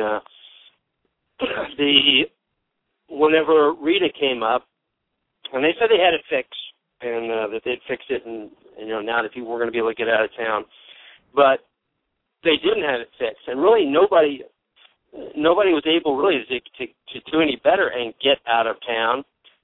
But nonetheless, there were people streaming by our home here. Like I said, there's just a little side road out in the middle of nowhere.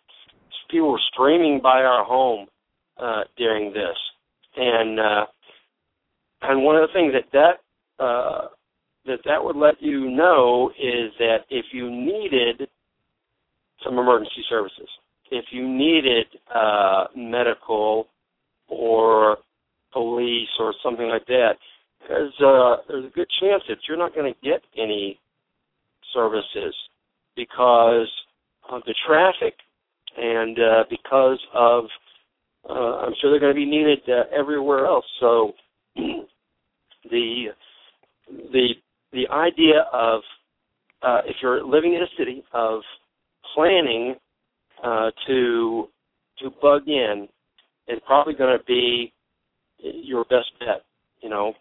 Making sure that you've got a plan so that while everybody else is getting out and putting themselves at risk on the highways and going who knows where, that you're hunkering down and you're going to try and accept whatever's coming, except the first wave of it. Now, I'm not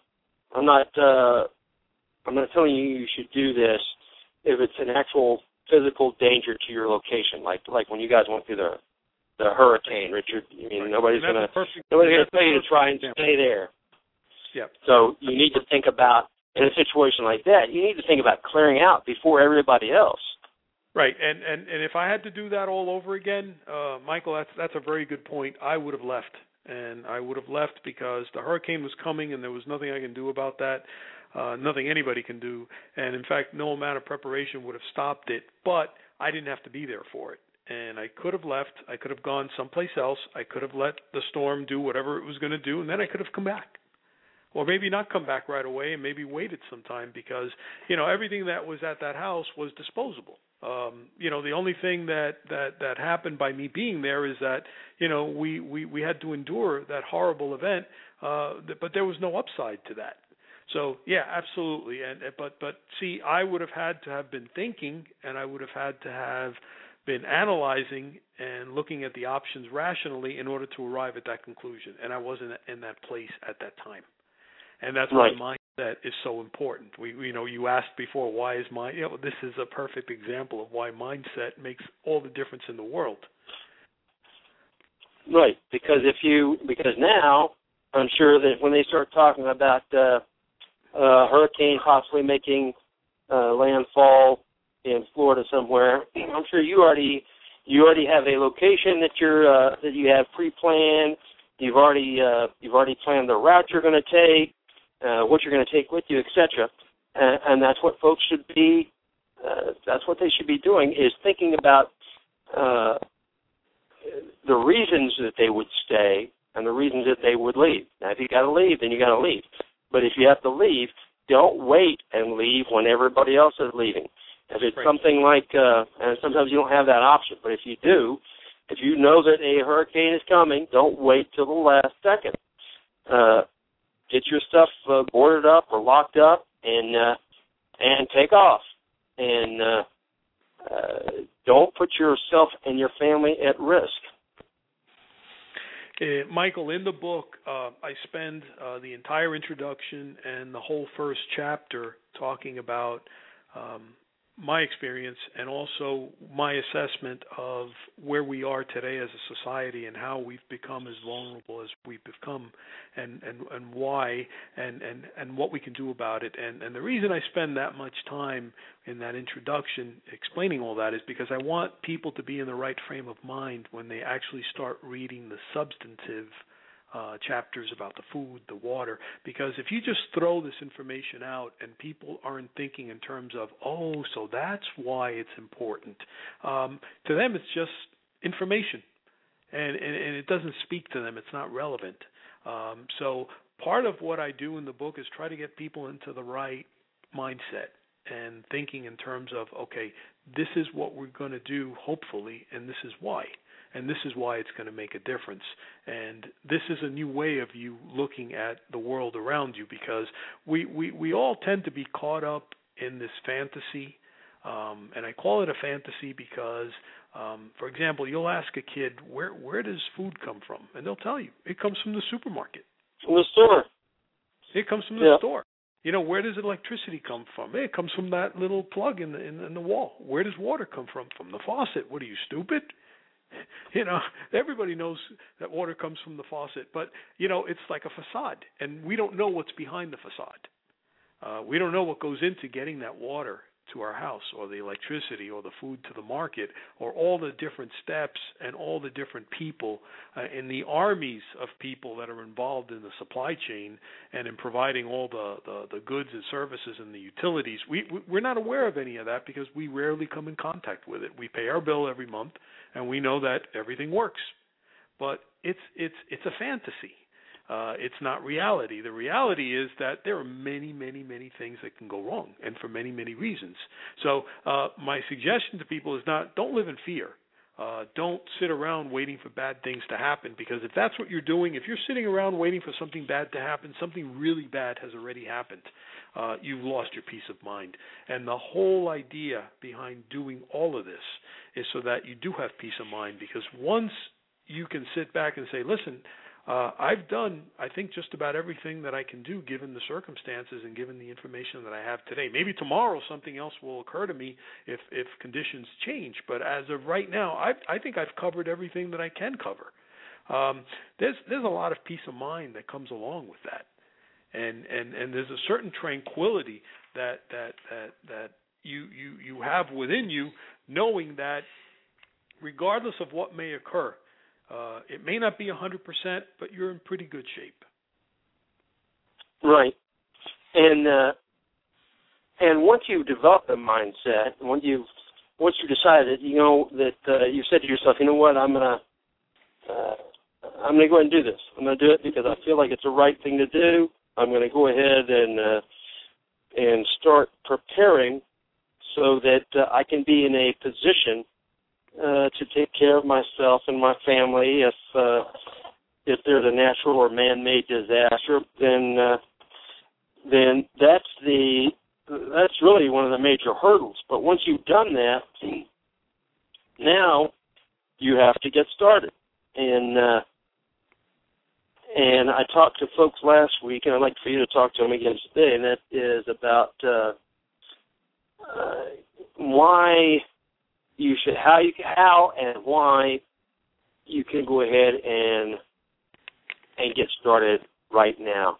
You and I were talking earlier today about, or maybe it was last night, about how I'll have folks tell me, you know, I'd really like to get started, but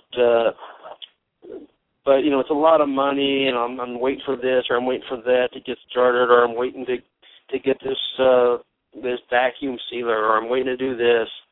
And really, that's just a whole lot of roadblocks you're setting in front of yourself. You can get started tonight with $20, and you could be a lot farther ahead than you will be if you wait.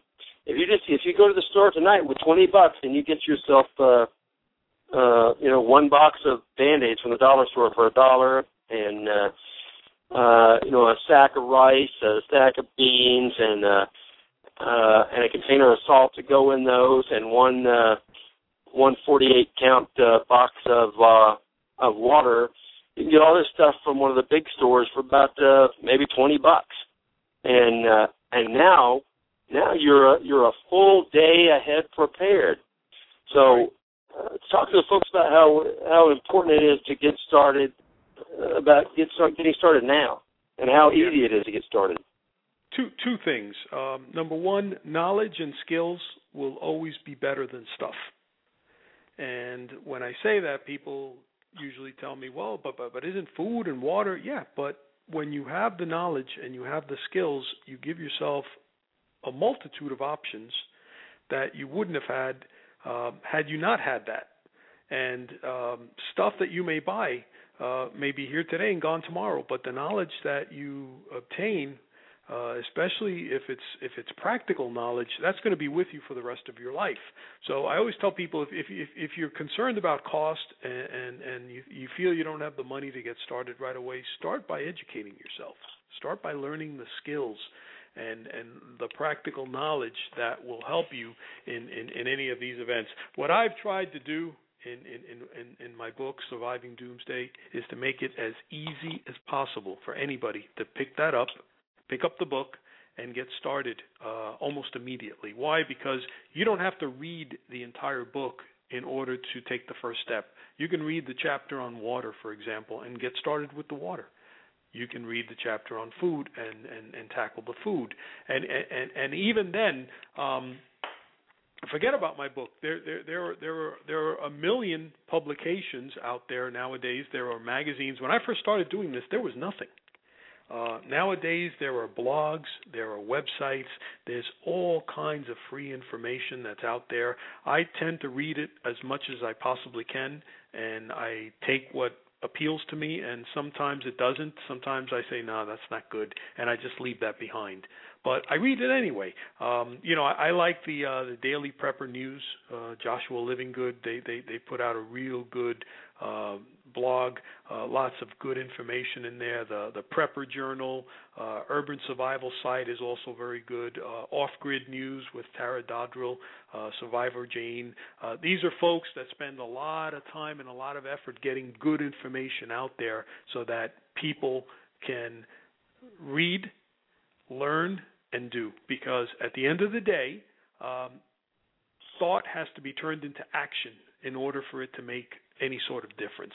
So I tend to encourage people to learn as much as they can, and then at some point or another, they have to get started. What I recommend is go to the supermarket, like you said before. If you were going to pick up 2 cans of corn, try to pick up 4. Try to look for the specials where they offer, buy one, get one free. Every time you go buy a little extra, buy the things that you normally eat, because that way you'll always have a good stock. You'll be able to rotate, use the oldest item first, and then when you buy one, put it in the back. Try to keep it as organized as possible so that you can tell what you have and what you don't have. And do the same thing with the first aid supplies. Do the same thing with your medications. Little by little, there are many, many things that you can start doing on a daily basis. And the other thing I tell people is, listen, give up one night out a month. If you're going to go out to dinner and spend $50, $60, take that money, maybe make something at home, not as fancy, maybe a sandwich and some chips or something, and take that money and invest it in buying some extra food, and buying some extra supplies, in having the things that are going to matter. And there's no such thing as you have to reach this level of preparedness in order to have it make a difference. I think if all you can do is stock a week or two of extra food, well, then that's all you can do. And you'll be so much better off by doing that than by having done nothing, because you somehow got discouraged that if you didn't do 3 months, you weren't doing enough. Some people that live in the city, right, they barely have enough room to put their clothes in the closet, much less to stock, go to Costco's and come back loaded down and stock all that stuff, but do what you can. Yeah, if you have a week, then you've gotten past that 3-day ice storm with no problem. Right. If you have a week, that at least gives you a week to try and figure out what you're going to do next. It's the folks that don't have anything on their shelves that are going to be they're going to be overcome by anxiety because they have no food and there's no way to get food. If you at least have something, then you're certainly better off than not having anything. That's why I try to encourage folks to absolutely that you should make sure that you are getting the knowledge about what you need to do.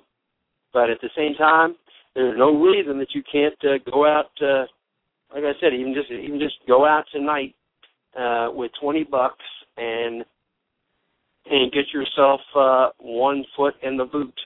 Because if you keep putting blocks ahead of you to stop you from starting to develop a plan or to start getting supplies, then you won't ever get any. So one of the best things people can do is just take the plunge. And I have folks telling me that I'd like to get some bulk supplies or something, but I don't have a vacuum machine, or if I don't have the Mylar bags or this or that. And I tell them, I go, look, you don't have to have any special things to get started. I mean, I've got bags of pasta and bags of rice that have probably been in my cabinet, for a good 6 weeks or even 6 months. They're still edible. There's nothing wrong with them. You don't have to wait until you get this or product A or product B so that you can start preparing. You can start right now, right this minute, and you can be further ahead than where you were yesterday.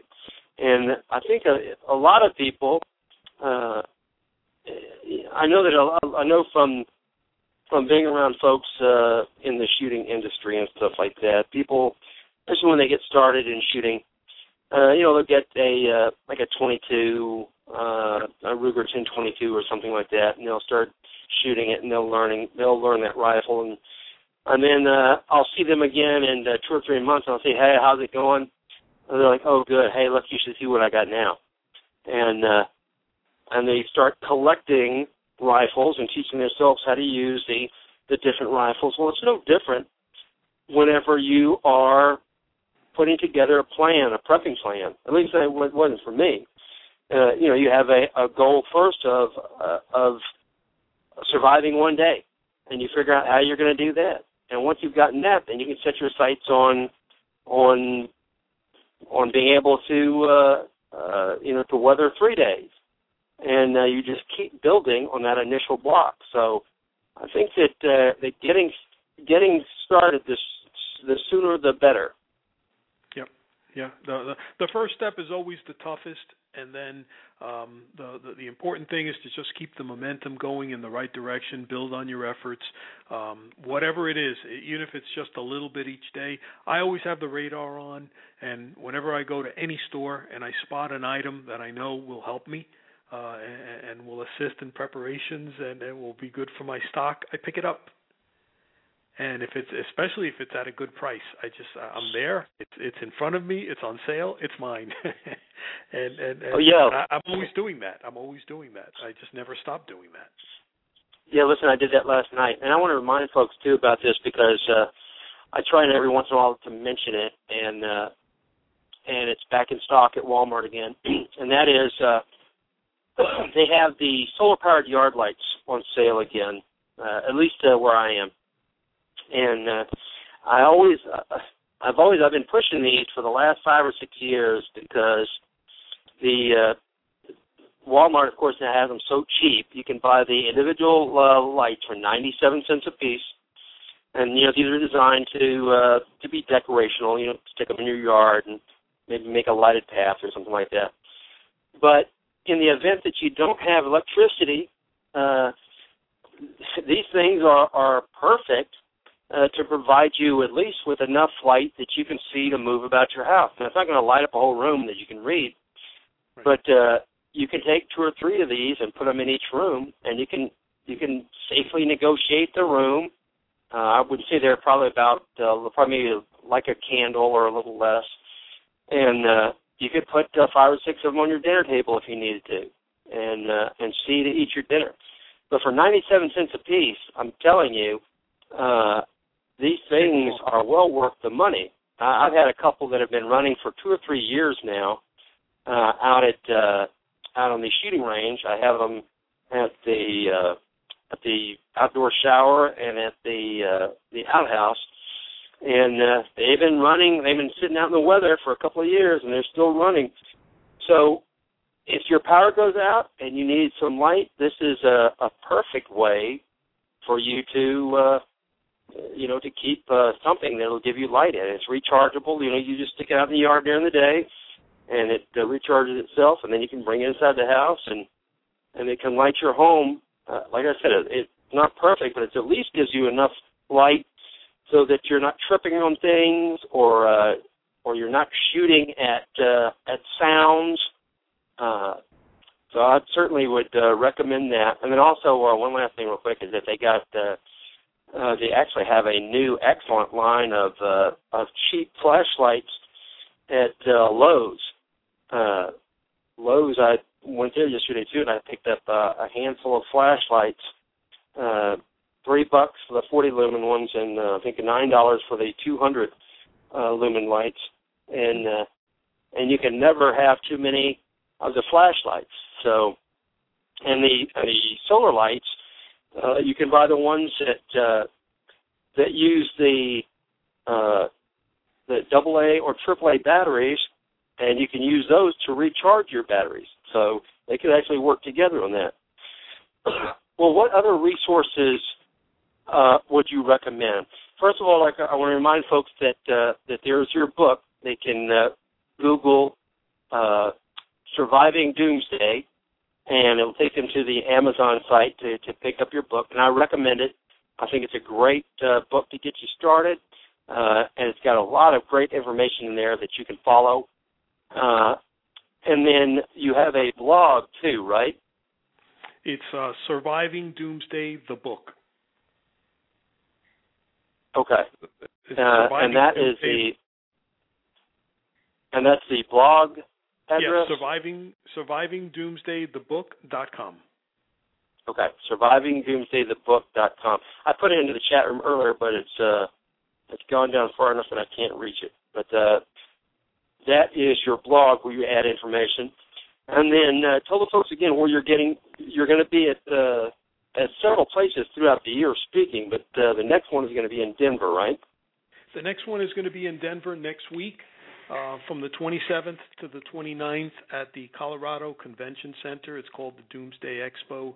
I'm going to be speaking there. I'm also going to be there. I'm going to have a table. The books are going to be available, and we also talk to folks all day long. People will come up and ask us questions, and we're more than happy to answer those questions.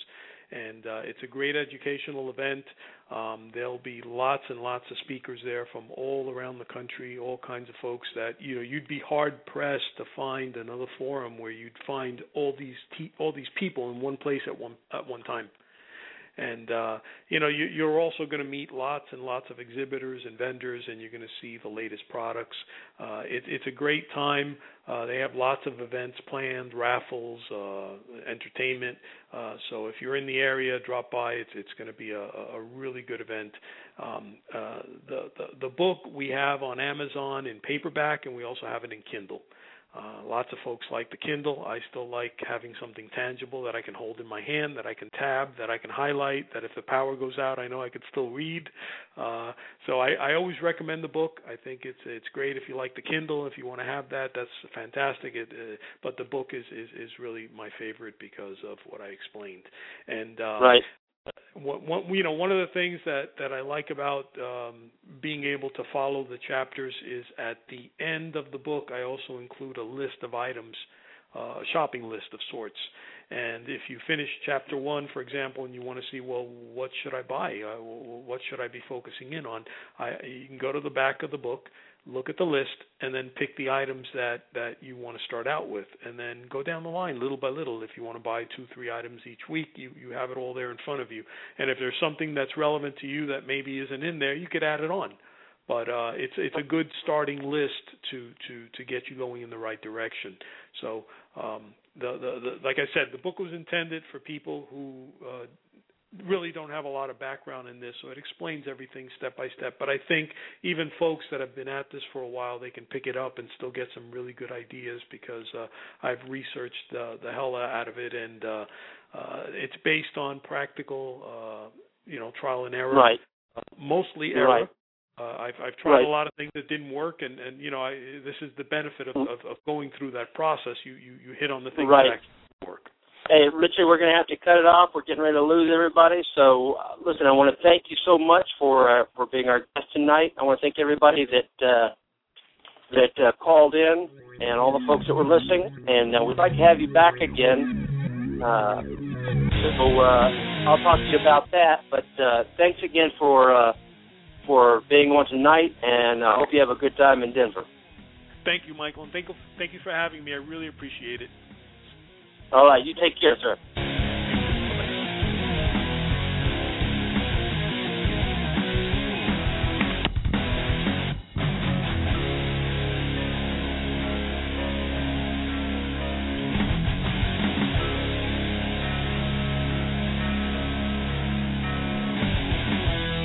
When I was young, my teacher told me that I was free.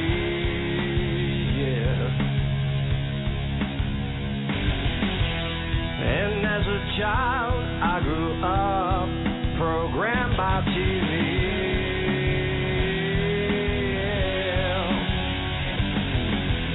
And as a teenage boy, I found out just how free is free.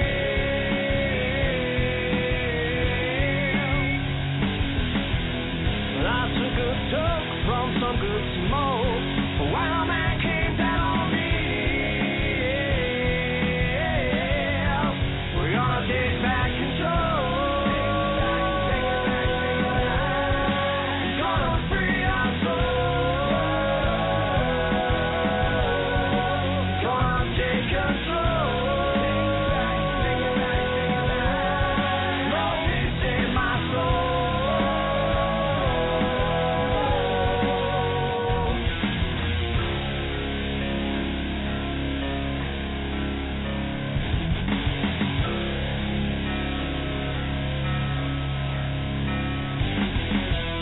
What's it gonna take to make us realize that we're not living freedom?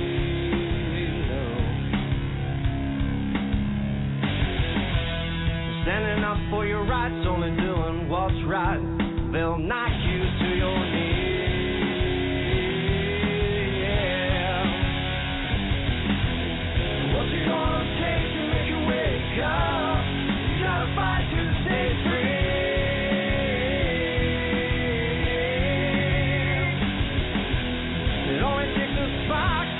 Things off.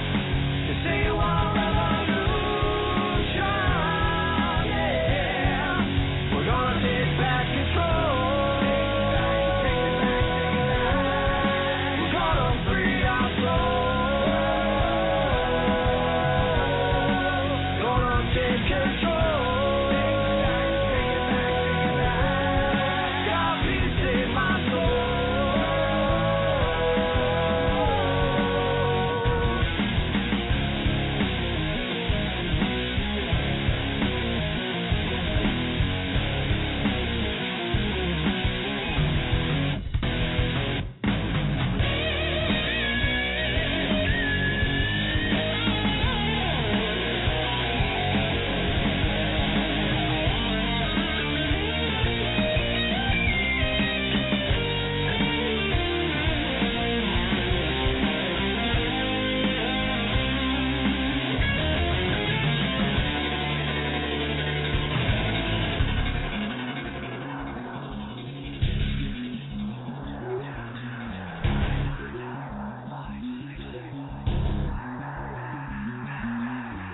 Satellites in the skies broadcasting live billions of people.